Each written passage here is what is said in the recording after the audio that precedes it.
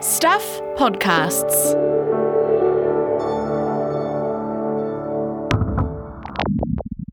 Hello.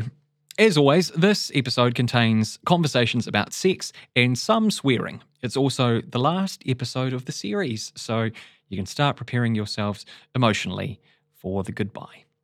Some names have also been changed. This podcast was made with the support of New Zealand On Air. Aside from Happily Ever After, which we know now isn't real, we don't get that many happy endings.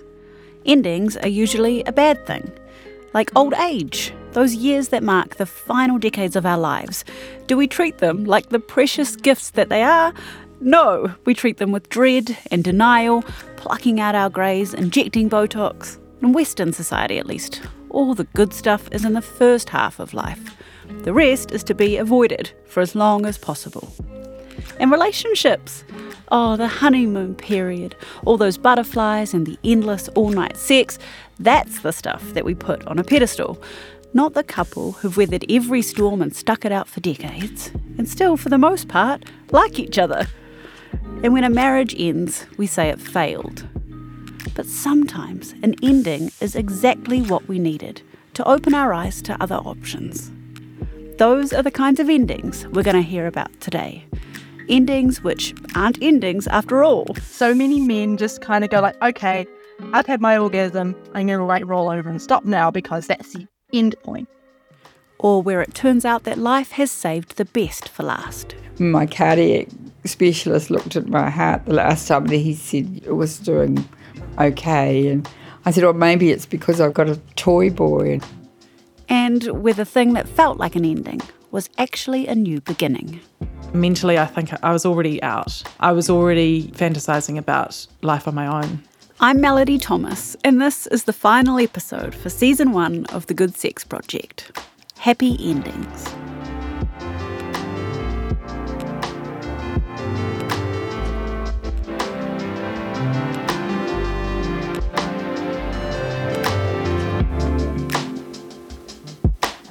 I don't know about you, but I love hearing old people talk about the great sex they're having. So often, sex and pleasure are experiences that we only allow the young. If our parents mention it, oh, shut up, Mum. Heaven forbid our grandparents do. We only want to hear about sex from young, hot people. But the reason I love to hear it is because it gives me hope that one day I'll get to be a horny grandma too. With the help of the blue pills, anything's possible now. I mean... Let me introduce our first guest, Janet. I'm 76, heading for 80. Not far away. Janet's a friend of a friend, and she lives in a cute little flat on Auckland's North Shore. Though on the weekends she travels to the Bay of Plenty with her boyfriend John, who she calls her toy boy because he's only 70. These two have been together for about 9 years. We were introduced to one another and we met and arranged to meet each other at the Hamilton Gardens. So that was where I fell upon him. Not literally? Not in the bushes, no. By this time, Janet had been married twice already. She was born in Palmerston North in 1945, the year that World War II ended and the microwave was invented. Janet was the youngest of 5 kids, and as a teenager she was sent to boarding school in the Hawke's Bay because she got bronchitis every winter and doctors thought it would help. And it was a good education, except when it came to the birds and the bees. Or the birds and the bulls? I was a farmer's daughter. It was never talked about because it was just always there, in front of you sort of thing. The bull went out or the ram, the whole cycle. When she was 19, Janet married a farmer and moved to the King Country. This was 5 years after the pill first became available to New Zealand women, though only married women. My mum said to me the only advice she would give me was to take contraception. In those days it was one pill fits all sort of thing, unfortunately, and now they have mild, different, but It didn't agree with me, and I retained my fluid in my legs. By the time she reached her mid-20s, Janet had 3 kids under 5. Janet tells a story that really highlights how few choices women had at the time when it came to contraception. She was working at a freezing works doing wages when a Catholic woman she knew came in, one who was a bit older with grown-up children. And she looked dreadful, and I said, "What's wrong?" And she looked, and she just did this deadpan face, and she said, "I'm pregnant." It's like the worst thing could ever. She didn't want the child, but because her husband was so staunch, he wouldn't let her do anything about it. And in the end, they divorced. But it has caused humongous problems in the past, you know. So when it came time for Janet and her husband to stop having children, The children's father had the snip. Certainly having a vasectomy was the best thing that ever happened to me. I asked Janet if her first marriage was a happy one, and she said it was, to a point. But then the details she shared, I don't know. I mean, the definition of a happy marriage has changed. Probably back then, happy enough was the goal, and it sounds like Janet was happy enough to look past certain things. My husband was an alcoholic, and he wasn't happy. You know, he'd look at me and say, "You're so fat, no man would fancy you." And then when I lost weight, it was like, he didn't want me anyway. It's pretty horrible stuff. But the straw that broke the camel's back was this. He started playing around with other women. I just about put me in the ground, just trying to fix it. I had this fix-it thing. I'd fix it for everybody. But it couldn't be fixed. When she discovered her husband was having an affair with a neighbour, Janet decided it was time to go. One day I got up in the clothes I stood up in, and I just drove away. Beautiful home. I actually haven't got anything to show you. No, I haven't. And I went over to the lake,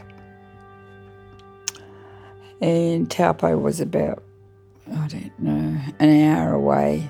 I went to the real estate people and got a house to rent down by the lake, and I just healed myself, just spent a couple of months just existing by the water. The water's got wonderful healing qualities. Eventually, Janet was well enough to get a job. She started out as a cleaning lady and then applied to be a share broker. When I got to work in the morning, the gold price, the silver price, the oil barrels, what the Dow Jones closed at was all laid out on my desk. And I was spending huge quantities of my clients' money having to buy and sell people's shares. So I'd gone from no responsibility to terribly big responsibility, investing money. Janet's confidence was picking up. And around this time, she also filed for a divorce, which isn't an easy thing to do now, but it was even harder back then. In those days, you had to get a psychologist report to get a divorce. Not always, but yeah, some of the time. It took Janet 6 years of court proceedings to get her divorce, and her ex made it as difficult as possible. Thankfully, in the end, the judge assessed all the evidence and came down firmly on her side. He looked over his glasses at me and he said, "I can assure you, we'll have her divorced." So you got your divorce? Oh, yes. He wasn't pleased at all. That's her ex who wasn't pleased. Janet and I chatted for about an hour over homemade biscuits and cups of tea, but we didn't get into a whole lot of detail about her second marriage, which was to another farmer, aside from her mentioning that it was a bit of a drought when it came to sex.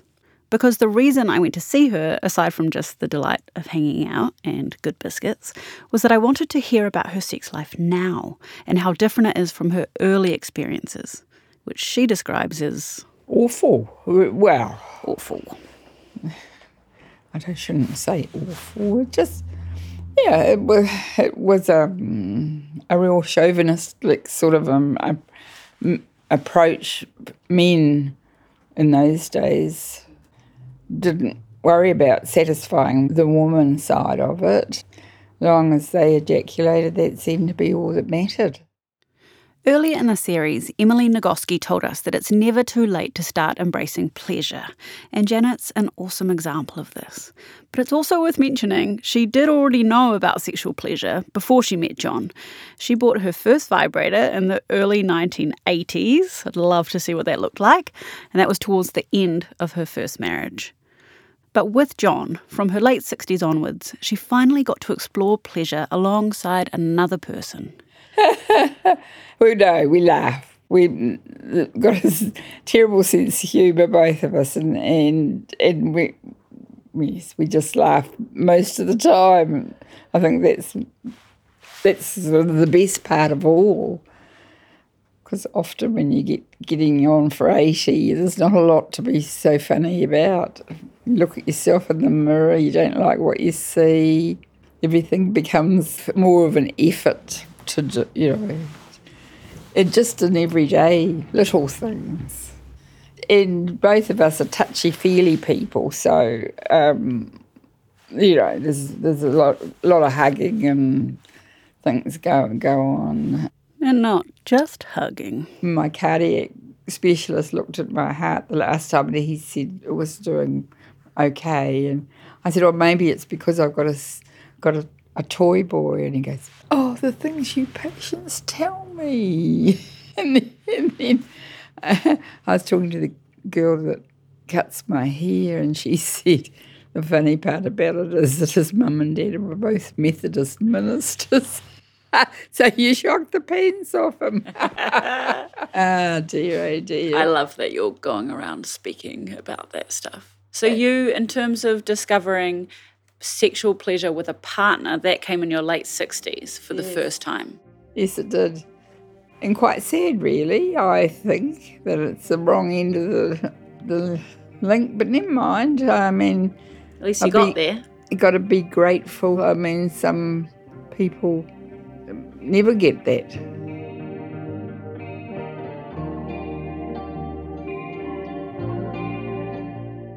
Enjoying sexual intimacy at this stage in life does come with its own challenges. But where there's a will, there's a way. He's a bad diabetic, and he's just reached 70, and his equipment's not working like it ought to, or used to, put it that way. But with the help of the blue pills, anything's possible now. I mean, he just says, we'll read for 20 minutes or whatever, and with this one slowing down, doesn't worry me at all. I've not got to that I can't be bothered stage, or soon to have a cup of tea, or I hear all sorts of people say all sorts of things, and it's like, not like that for us. And in terms of your experience of orgasm, is that a thing that has gotten better, Absolutely. But there's a secret to that as well, and I don't know that I'm supposed to be telling you now, but I have what I call a hooch sandwich at night time. What's that? Well, it's marijuana in an ice cream. In case you missed it, she said a hooch sandwich, which is an ice cream sandwich made with weed ice cream. My boy said, I'll get you some oil, Mum. So he goes online and I guess he gets it from Australia. So he, and he goes, I've got a druggie for him, Mum. So cannabis, marijuana consumption helps with what sensation? Oh no, sleeping, you have a wonderful sleep, but when you wake up in the morning you feel really sexy and you feel all relaxed and you have the most amazing orgasms. You do.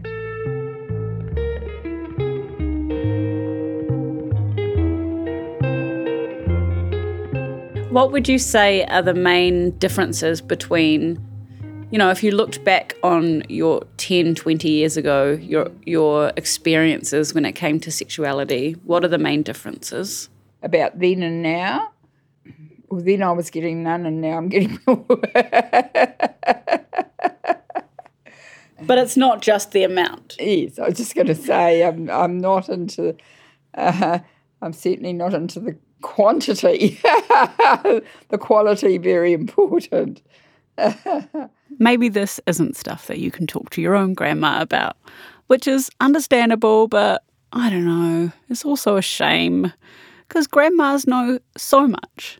Just imagine what amazing advice we're missing out on. Well, Janet does have some. Yes, the best thing they can do is spend some time with themselves and discover their own sexuality and what pleases. I mean, to go into any sort of relationship, you need to know what you want out of it, and if you want your partner to be onto it, sort of thing. I mean, you've got to say, and you've got to say it in plain language so they understand. It's really, really important that you say it out loud what you want. There you go. Put what you want into plain language, say it out loud, get into bed for some snuggles, see where that leads you. Thank you so much, Janet. Anyone who especially loved that interview, I'm just going to recommend the movie Good Luck to You, Leo Grand with Emma Thompson. It's about an older woman, Thompson, who employs a wonderful sex worker to help her confront some internalised sex negativity and access pleasure, and it's so good.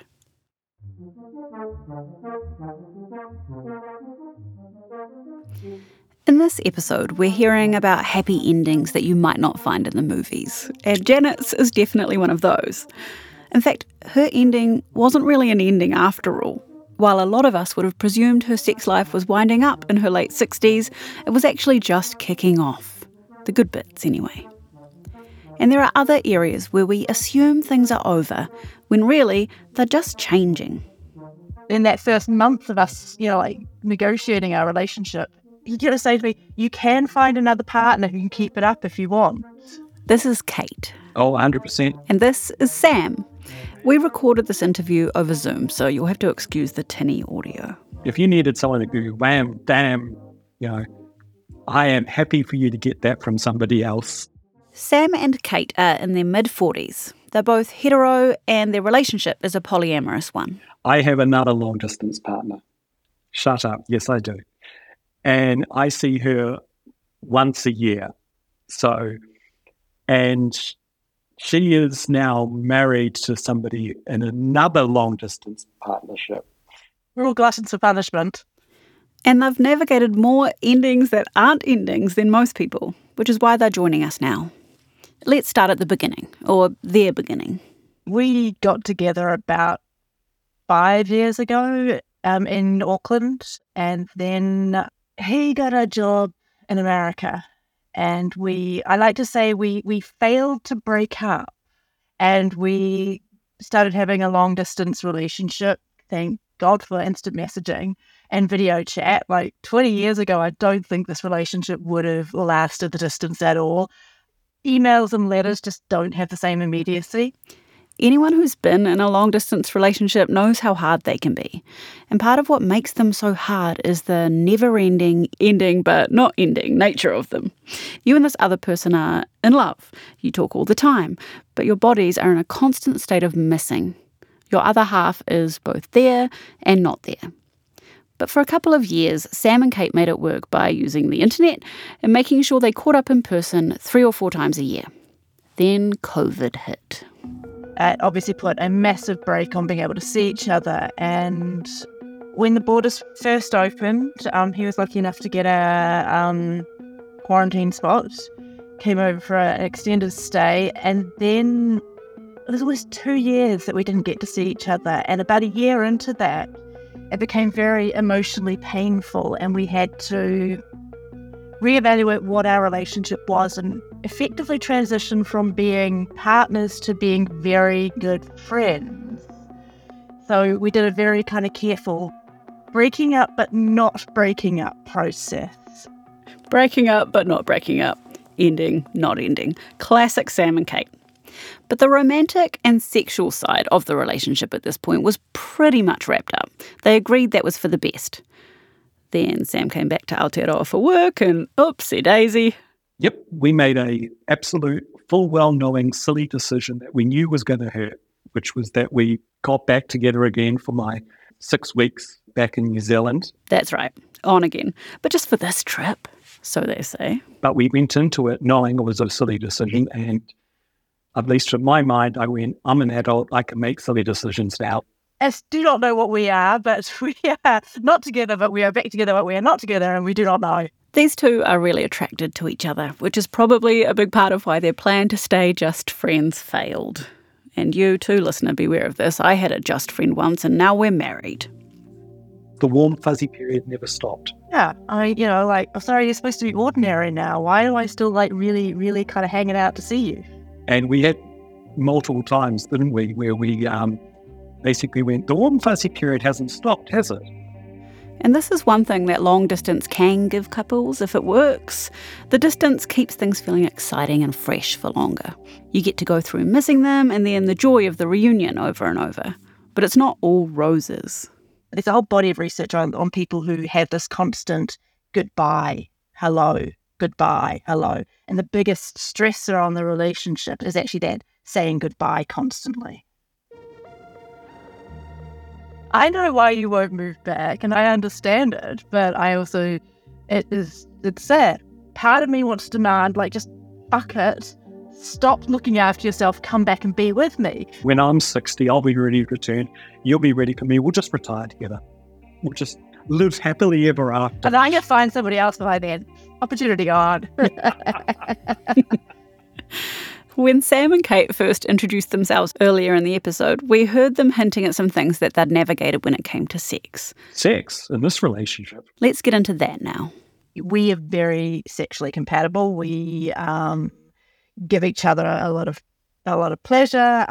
I think I have a 5-to-1 orgasm relationship. I get 5 to every one of his. So I'm happy. I'm really happy. Sam and Kate are one of those rare straight couples who don't follow a script. Their sex is more like the meandering queer sex that we've heard about earlier in the series. And it's also not enslaved to male pleasure or the male orgasm. I can imagine that some listeners might be like 10-to-1, excuse me. For me, a large portion of my pleasure is giving it. That's what I actually really enjoy. So, yeah, we can have sex 5 days in a row and I won't have an orgasm. And yet, I've loved it so much. It's not that Sam doesn't like to orgasm. No, it is very nice to orgasm. I don't know if anyone else has tried it, but I have. It's quite nice. It's just that sometimes things get in the way. The ADHD can be a royal pain. As well as ADHD, Sam is autistic, but for him, it's the ADHD that really gets in the way of things sometimes. If you have ADHD or you think you might have ADHD and you're having trouble in the bedroom, you're just not able to get there, or you keep thinking of something else and you lose it, that's totally normal. That is 100% normal. You know, you're going at it, having fun, and then you hear something or something springs to mind and you're like, no, don't think about that. If I keep thinking about that, I'm going to lose it. I'm going to lose the erection. No, just focus. Stop thinking about that. Just want to say that this isn't an inevitability for people with ADHD. It's just what happens for Sam. And a lot of people who don't have ADHD will relate to getting all caught up in their heads and then losing their erection or their orgasm as a result. And of course, it's a spiraling thing. It's self-fulfilling at that point. And there's the embarrassment and the I'm really sorry. And then there's the anger that, you're having that. And then the depression that you've got that, with my partner here, she was initially like, it's okay. But I don't believe that, because that's the thing you say. You say it's okay, but I don't believe that it's okay. But then you start to believe that, okay, maybe it is okay. Well, now it's at the point where it's not only is it okay, but we can just ride with it or even make fun of it. Erectile dysfunction, or ED, causes so much shame, despite the fact that it's really common. Most people with penises will experience it at some point in their lives. Oh, 100%. I've even tried having a conversation with some friends about that at my age. And I don't know, maybe they've got no problem with it and they can keep it hard forever. I don't know. But they appear to be very much stuck in the edge of, what are you talking about? I got no problem. My penis works perfectly fine. Yet I know that in 10 years, at worst in 20 years, that we could be sitting at the bar going, fuck, I just can't get it up sometimes. And know full well that none of your freaking 65-year-old friends are going to be able to say, oh, I've got no problem. The best they'll say is, now listen, I'm taking sales and it's fucking amazing. But you're going to be like, let me tell you. Yeah. Let's just say he was ahead of the game. I had ED before it was cool.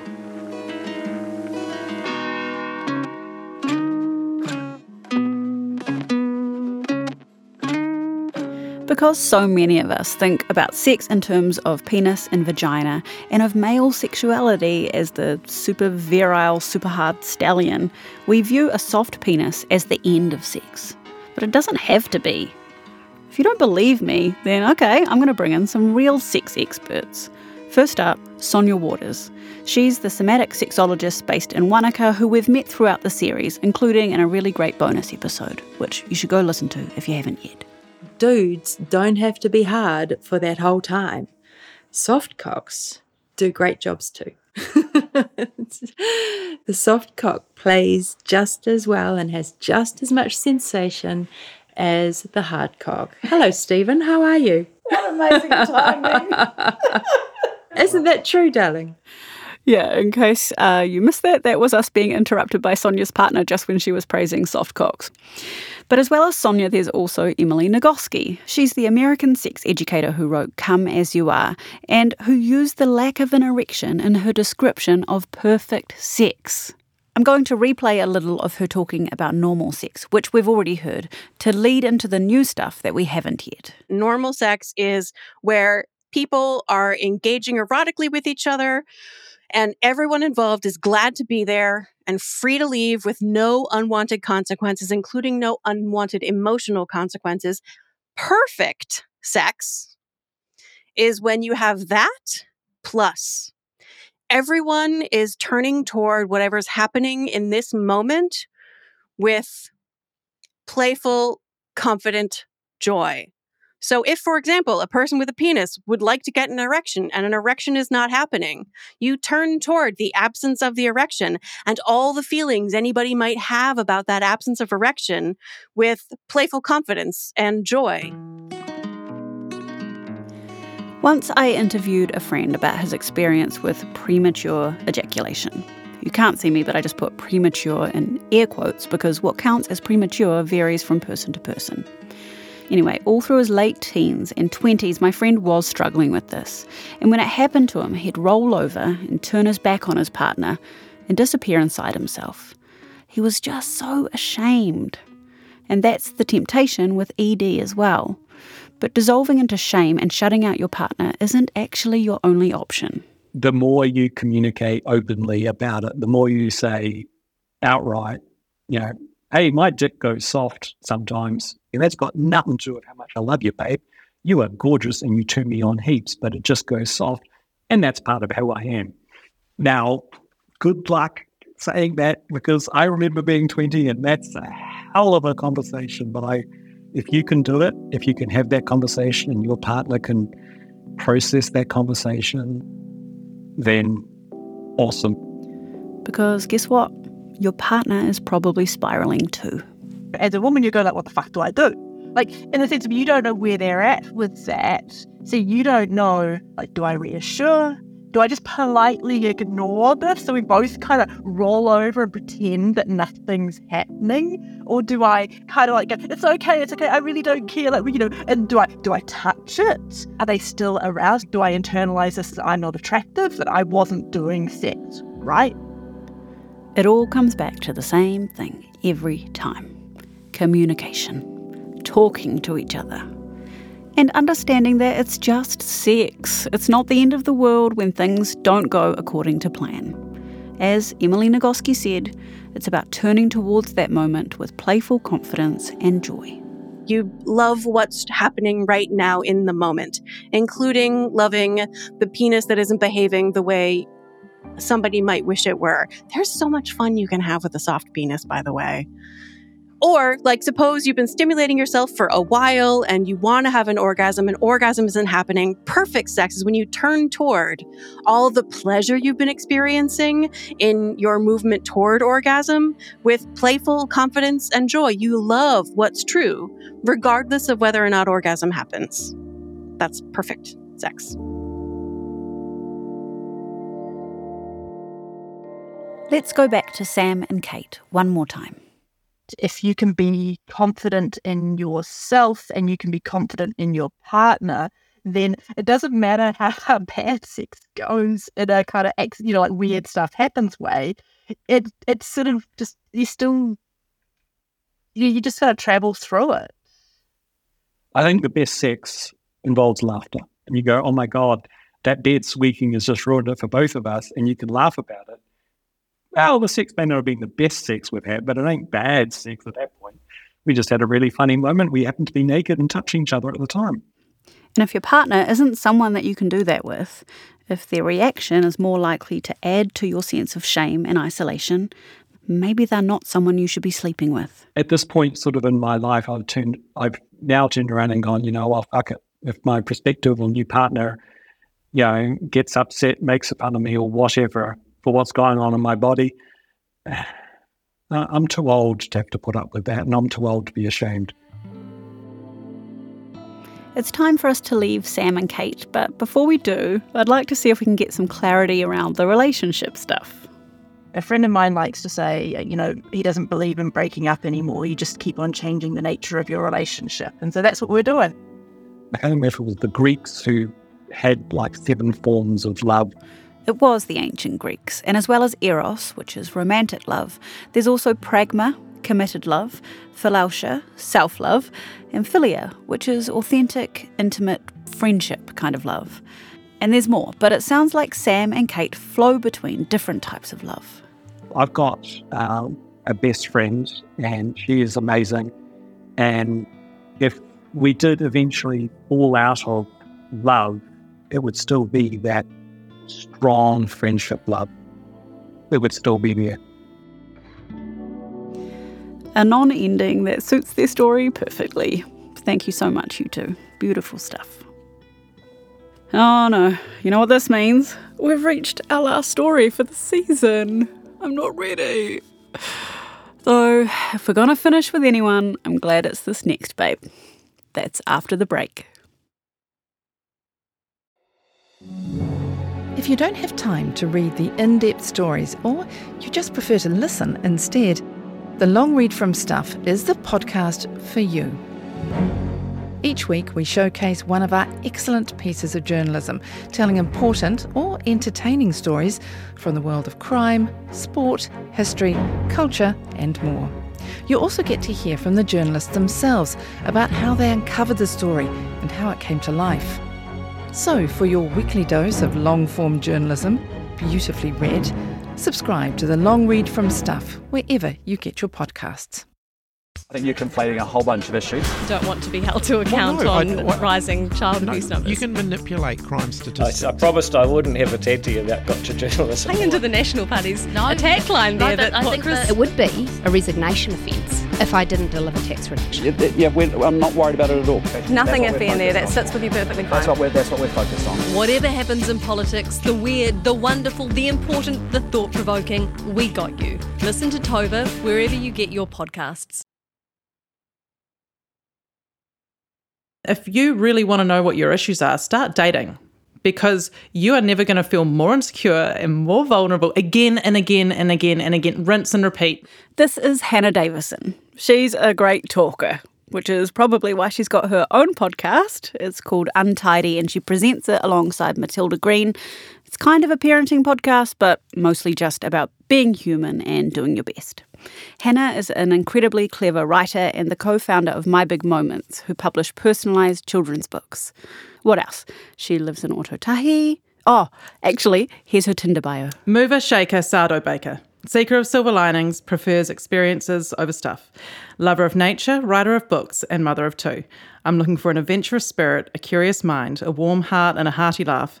Someone emotionally mature with a juvenile sense of humour. Extra points for feeling happy in your own skin, appreciating ambiance, and being able to fold a fitted sheet. Let's play compatibility bingo. First of all, no one can fold a fitted sheet. Yeah, no. If I'm really honest, I just sort of roll mine up like a burrito and shove it in. But if someone else wants to Marie Kondo my linen cupboard, I'm okay with it. Yeah, amazing. Hannah's here to talk about an ending that was a big one, splitting up from her husband, the father of her children, in her late 30s. But later she's going to tell us about how that ending was also a new beginning for her. First, let's rewind to how Hannah and the father of her children first met, because it's very Elizabeth meets Mr. Darcy. I was invited to a dress-up party, quite a good theme, go as your alter ego. And so I went along there, and then my friend who was hosting the party grabbed me by the arm and she said, now come and meet my brother who I secretly want you to marry. And she drags me over, and there he is, dressed as Shane Warne, which wasn't a great start. He had a flip phone in his top pocket, a blonde mullet, and then we get introduced and the flip phone goes off and he opens it, flips it open, answers it and walks away. And I thought, what a dick. I love how the flip phone wasn't a prop, it was his actual phone. Anyway, a few weeks later, her friend gets in touch again and says, I'm throwing a party for my brother's going away and you should come. I said, look, quite honestly, I thought your brother was a bit of a dick. I don't think I'm going to come. And she's like, no, you must, you know, got lots of friends there that'd love to see you. And I was like, fine, okay, I come. Anyway, this time, he is the life and soul of the party. He's the perfect host. He can talk to everybody. Your drinks are topped up. You've got some food, laughing. We go out and have a massive night. And I lose a shoe. It all happened. A true Cinderella story. A true Cinderella story. Apart from it was my flatmate's shoe, it was super awkward. So to make a long story short, they hit it off. Hannah was living in the UK at this time, and Mr. Darcy had been visiting from New Zealand, but he didn't go home after that party. He stayed so they could hang out longer. You know, we had a great time. We had a really, really fun time. It was very easy to fall in love. It was very whirlwind. So 14 months after we met, we were engaged. 13 months after that, we were married. And then 4 months after that, I discovered I was pregnant with our first child. Hannah's Mr. Darcy was a farmer, and life on the farm is tough at the best of times. We were married for about 8 years. I think we were together for maybe 11 years or something like that. We went through basically every 6 months some sort of enormous crises. It was just a relationship crisis, or like the farm? No, like the farm. Things just kept coming. The waves just kept crashing in one after the other. And meanwhile, you've got small babies and you've got a farm to run. There's no time, and it's just like constant. 2 minutes after midnight on November 14th, 2016, the Kaikoura earthquake struck.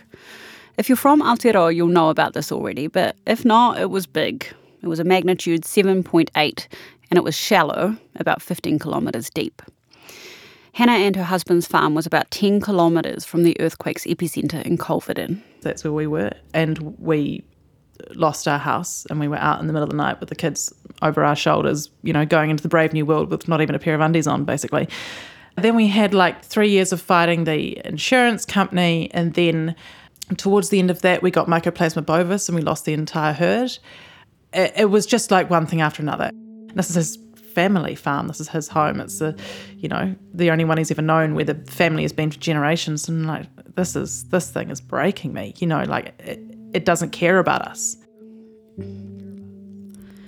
Through all of this, Hannah and her husband had been so busy weathering the blows, dealing to the immediate threats to the well-being of themselves and their kids, that the relationship had totally fallen on the back burner. And it's so easy for that focus of your relationship, and the two people are the core of the relationship, but to let it come last.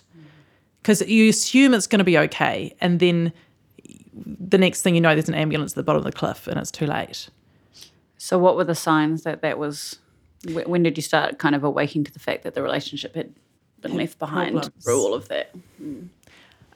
It's so hard to say because I think these things accumulate, you know, and it was with us, it was not one thing.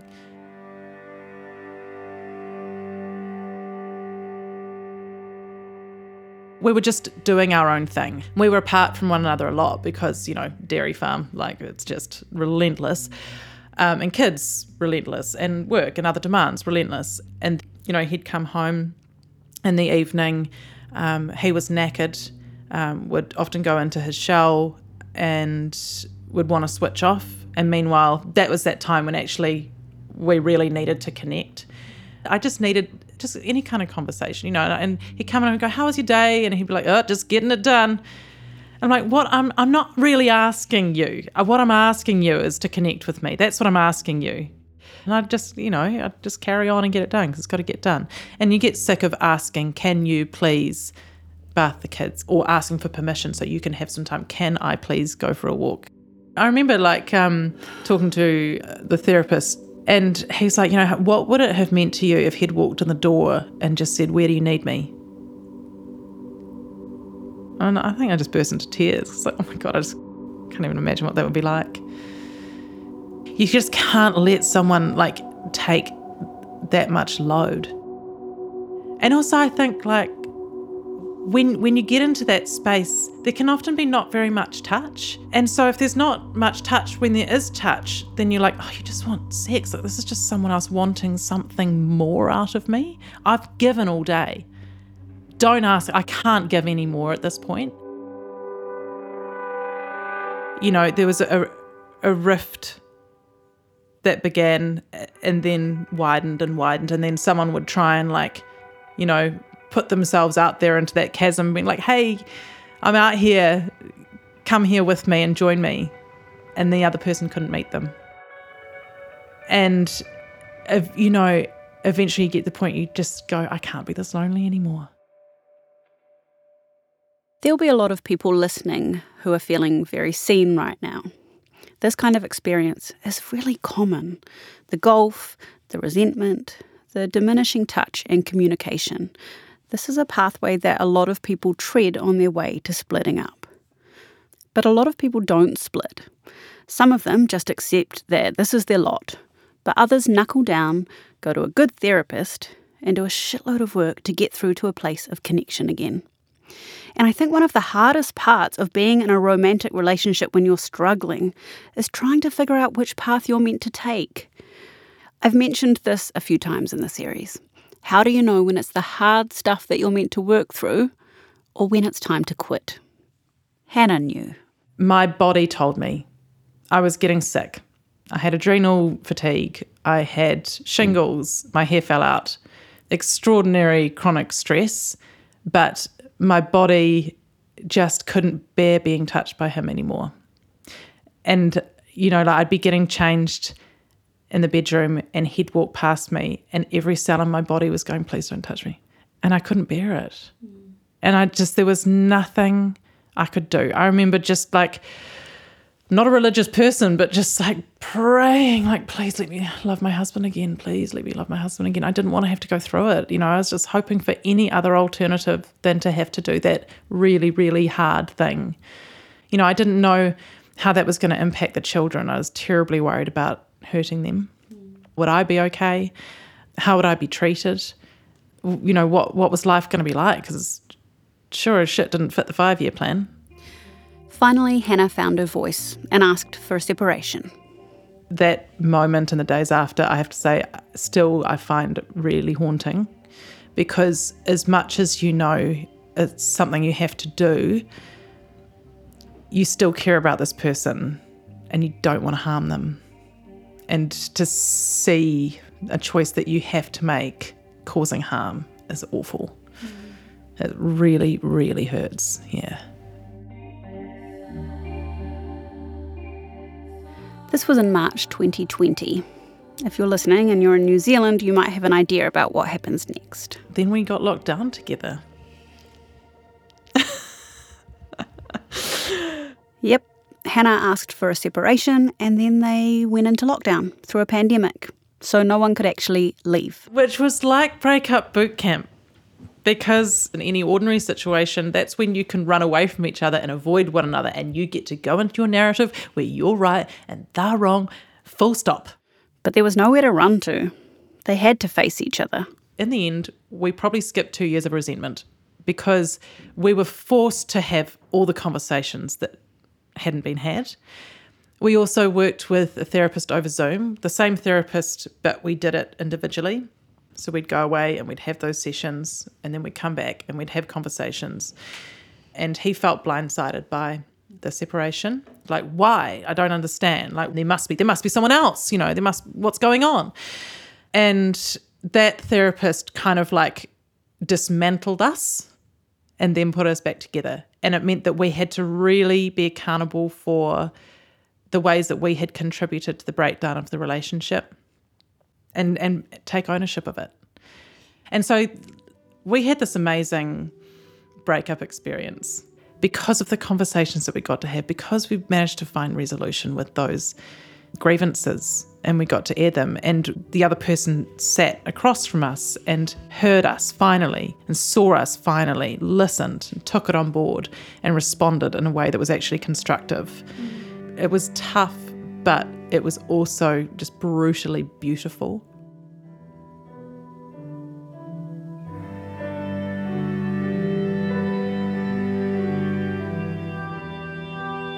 Here's what Hannah remembers most about this brutally beautiful period. And it's not the stuff you might think. You can't be in conflict all the time. And especially not when you're locked down. So like there were times when like, do you want to just watch Game of Thrones? So we'd watch TV together, and then we also started playing online Scrabble together. So we had this thing that we could kind of have some friendly banter over, and we still did kind things for one another. Like we had a big bathtub on the hill. He went up and he lit the fire under the bathtub, hauled water up there and made me a bath on the hill because I was just so fucking stressed. So I could get away, because also I was trying to hold things together because, he was really in crisis and I'm trying to hold things together for the kids. And so I didn't really get to let go and, do that ugly cry on the bathroom floor thing that you actually need to do. And so when I drove up to go to the bathtub, I was in my car and I just had all the stuff that just had to come out, and I just went for it. And I screamed and I cried and I yelled, voiced all of the things that I was really, really afraid of. If you've been following along the whole series, you might remember something that Dan Savage told us about how the difference between time to call it quits and time to keep trying is when you're both still taking care of each other. And it sounds like this is what Hannah's husband was trying to do by lighting that fire under the bath for her. It's just that it happened too late. Mentally, I think I was already out. I was already fantasizing about life on my own and being out and being away from it. I just had really, I couldn't do anymore.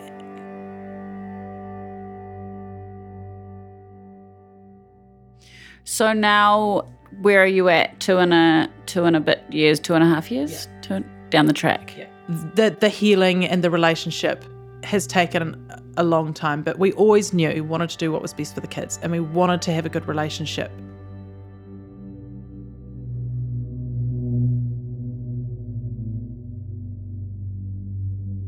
But they have been separated for a while now, and things between them are really good. There are hiccups, of course, but they've figured out how to co-parent, and they're slowly figuring out how to be friends. It's not breakups that damage children, and I can say this because I know that this is true. Not because I'm a child expert, but child experts have told me. It is hostility between parents that damages children. It's being caught in the middle, and we didn't want that. The story of Hannah and her first husband kind of does have an ending. Well, their marriage does at least. But their relationship continues on, differently. And for both of them, the end of their marriage was the beginning of a whole lot of new things. Their journey into co-parenting, into learning to find their feet on their own again, and stepping into the world of dating. Dating at any age is a roller coaster. When you met your first husband in the time before Tinder and you've never swiped in your life, dating post-divorce is a steep learning curve. I would say generally the bar is quite low on Tinder. You do have to kind of like just stumble through the undergrowth of this like Tinderscape wasteland. Every now and again you trip over something really good. Yeah. But it's amazing. Like you're often lucky to find a guy with a bio. To illustrate how low the bar is, one guy's bio was, I'm tall and I have a job. I left it a number of months, mostly out of respect. Like, I was desperate for some touch. Like, you know, my greatest sexual partner had been the showerhead, basically, which was a very generous lover, I'm not going to say. But it wasn't really the connection that I was seeking. There's been ups and downs. There was one particularly bad pashing session behind a public toilet block. But Hannah's not too proud to admit that some of the time, she was also part of the problem. I mean, initially, I'm not going to lie, the red flags thing, I was running towards them like they were fucking party bunting. You know, like I could have knitted myself an evening dress. What were they? What were the sexy red flags? Emotionally unavailable men. I'm sure if I just try hard enough, you'll fancy me. I don't want to limit it to just emotionally unavailable men. I will take any kind of unavailability. That is like crack to me. Like really hard to lock a place in to meet, like physical unavailability. Yeah. Like make me work hard. You come running towards me, I cannot get out of there fast enough. I've changed, mostly. Anyway, it's wonderful to have awareness of it.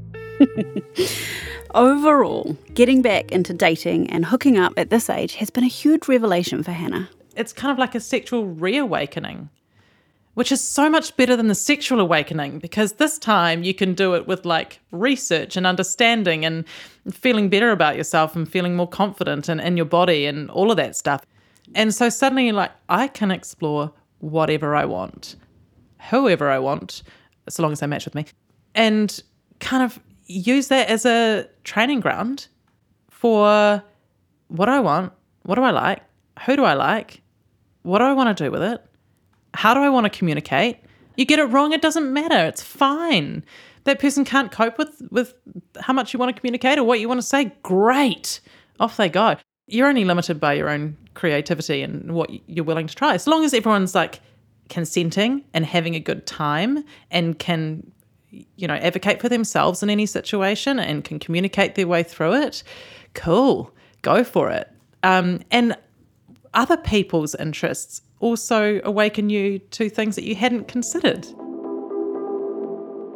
This reminds me a lot of Saren's story in episode 4, when she was talking about the trial and error of casual sex and the importance of verbal communication, plus how that got easier as she got older. And it also reminded me of what the Australian feminist and author Clementine Ford said about how sex is meant to be play. Hannah takes the play analogy even further. I think good sex is looking at sex like it's a grown-up sandpit, you know? You can bring your own toys. You can share each other's toys. You can build things. You can make things. You can make a mess. You know, like, don't take it too seriously. That's our space to play and be creative and enjoy ourselves and connect. You can invite other people in. I don't know, whatever you're into. And I think, like, if you're in a long-term relationship and you're having a dry spell and it gets longer and longer, like, it gets harder and harder to get back into the sandpit. Like, keep a bit of sand in your shoes.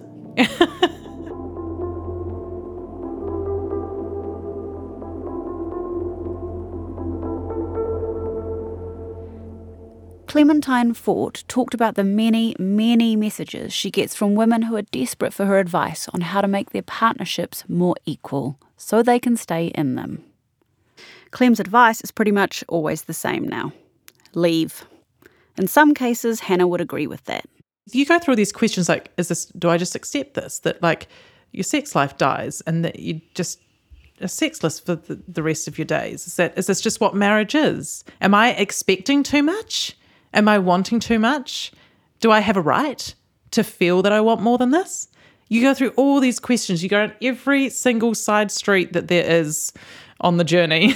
I bet. And I feel like a lot of what we see of marriage in TV movies is like it's kind of sexless or bickering or like he does nothing and she does everything. Well, what's the one marker of a successful marriage that we have? Longevity. Yeah, well, what if they're fucking miserable for 60 years? And I think in the end, what gave me permission was that I thought about the children. I thought, well, what's this going to do to the children? And then I thought, well, hang on. If I see my children in a relationship that's making them sick and miserable, what would I want for them? I'd want for them to be able to make a hard decision that needed to be made. This advice isn't for everyone. If your relationship's struggling, but you think there's enough good in its foundations and enough willingness to show up and change from both parties, there's a really good chance you can work through the tough part to the good stuff on the other side, though you might need some help to do that. But if you know it in your bones, like Hannah did, that it's time to call it, that's okay. I've never looked back on that decision and thought I've made the wrong choice. No, I knew 100%. I mean, it's not a decision you rush into.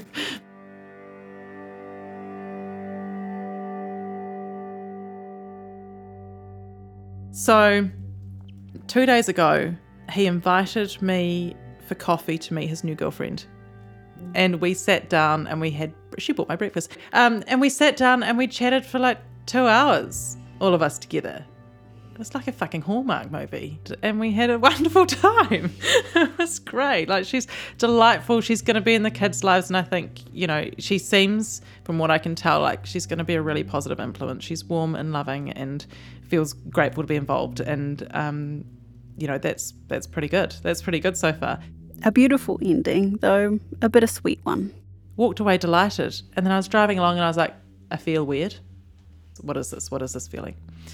And the feeling was a bit of instability because I was like, okay, now, well, this person seems wonderful, but it's still a new person. It's going to be in all of our lives. What's it going to be like? What's going to happen in the future? This unpredictability. And the other feeling that came was I feel vulnerable because I am on my own. And while I've never been as happy in my whole life as I am right now. I've never felt as good as I feel right now. And I'm exactly where I need to be. I wouldn't want to have it any other way. When you are single, actually, I don't call my relationship status is not single. Someone asked what it was the other day. I said independent. While I am independent, I have such an amazing support network, but you don't have that one that's got your back. And it's like stepping out into the cold without your jacket every time, because you know that you hold you up when you're going through a tough time or when you're sick and you still have to parent the kids. It's on you. You don't have that one solid support that's right there. It's interesting because I'm just imagining all the people listening who are in relationships who still feel like they're going out without a jacket. Oh, 100%. I know exactly what that's like. Because, when you get let down and you don't feel that you can trust that person to be there, or you're lonely, where you don't have physical or emotional intimacy, or you don't feel heard and understood and seen, and your experience is not acknowledged or it's dismissed. Yeah, you are going into the cold without a jacket constantly.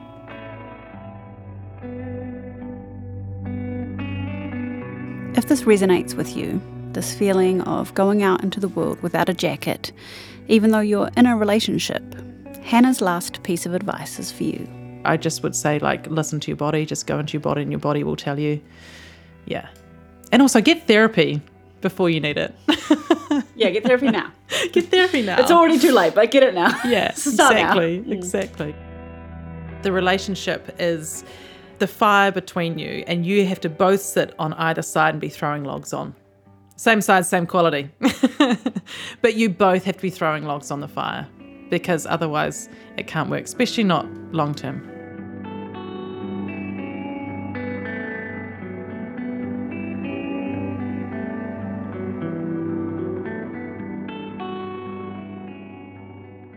Endings aren't always happily ever after. Actually, when are they ever? Most of the time, endings suck. At least when you're going through them. Maybe whatever it is that's over was something you don't want to give up, and you're not ready yet. Or maybe you know that it's time to call it. That doesn't make doing it any less painful. Sometimes, like with Hannah and her ex, endings that suck are also beautiful.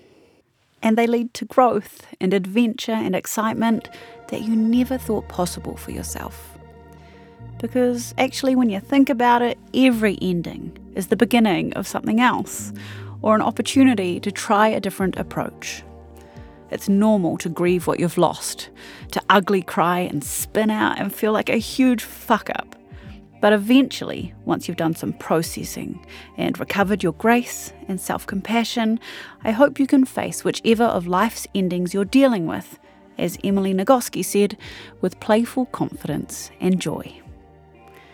And speaking of endings that aren't endings, it's time to say goodbye. But not forever. Our plan is to come back to you with another season of the Good Sex Project, where we take this journey of understanding what good sex and good relationships look and feel like even further. So this isn't really goodbye, it's see you soon.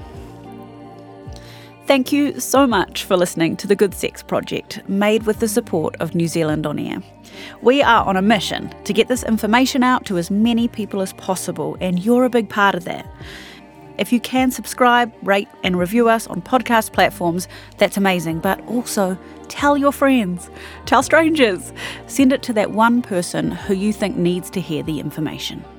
Everybody deserves a good shot at a healthy and happy sex and love life. If you want to get in touch with me or the team, send us a message on Instagram at Good Sex Project or email goodsexproject@gmail.com. I love these messages, so please get in touch, especially if you have a story of your own to share. To every person who shared their story with us, thank you so much. No matter what it was that you came here to talk about, you will have helped someone who was struggling with the same thing and who thought they were the only one. So thank you for making them feel less lonely and more seen. We appreciate every moment of vulnerability and bravery and every single laugh. On that note, wonderful people, please take us out. You want me to do the voice? No, don't do it. I don't think you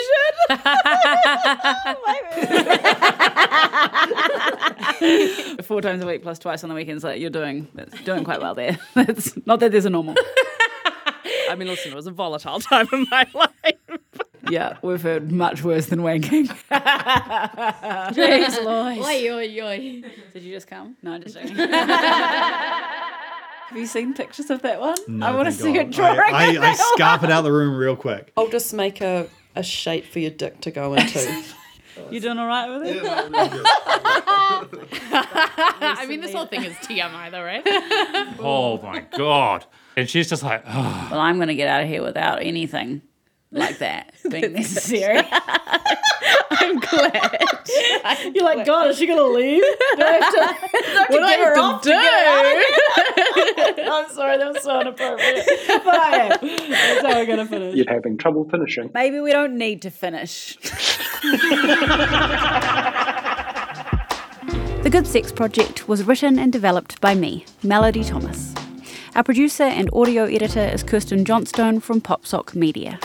Thank you to Adam Dudding at Stuff for invaluable script advising.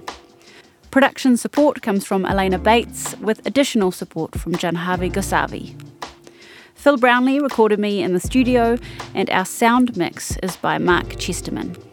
The beautiful soundtrack music is by Paddy Fred, with additional music by the Wellington band Womb. Find both of them on Bandcamp. And illustrations for the Good Sex Project are by the incredibly talented Francesca Melis.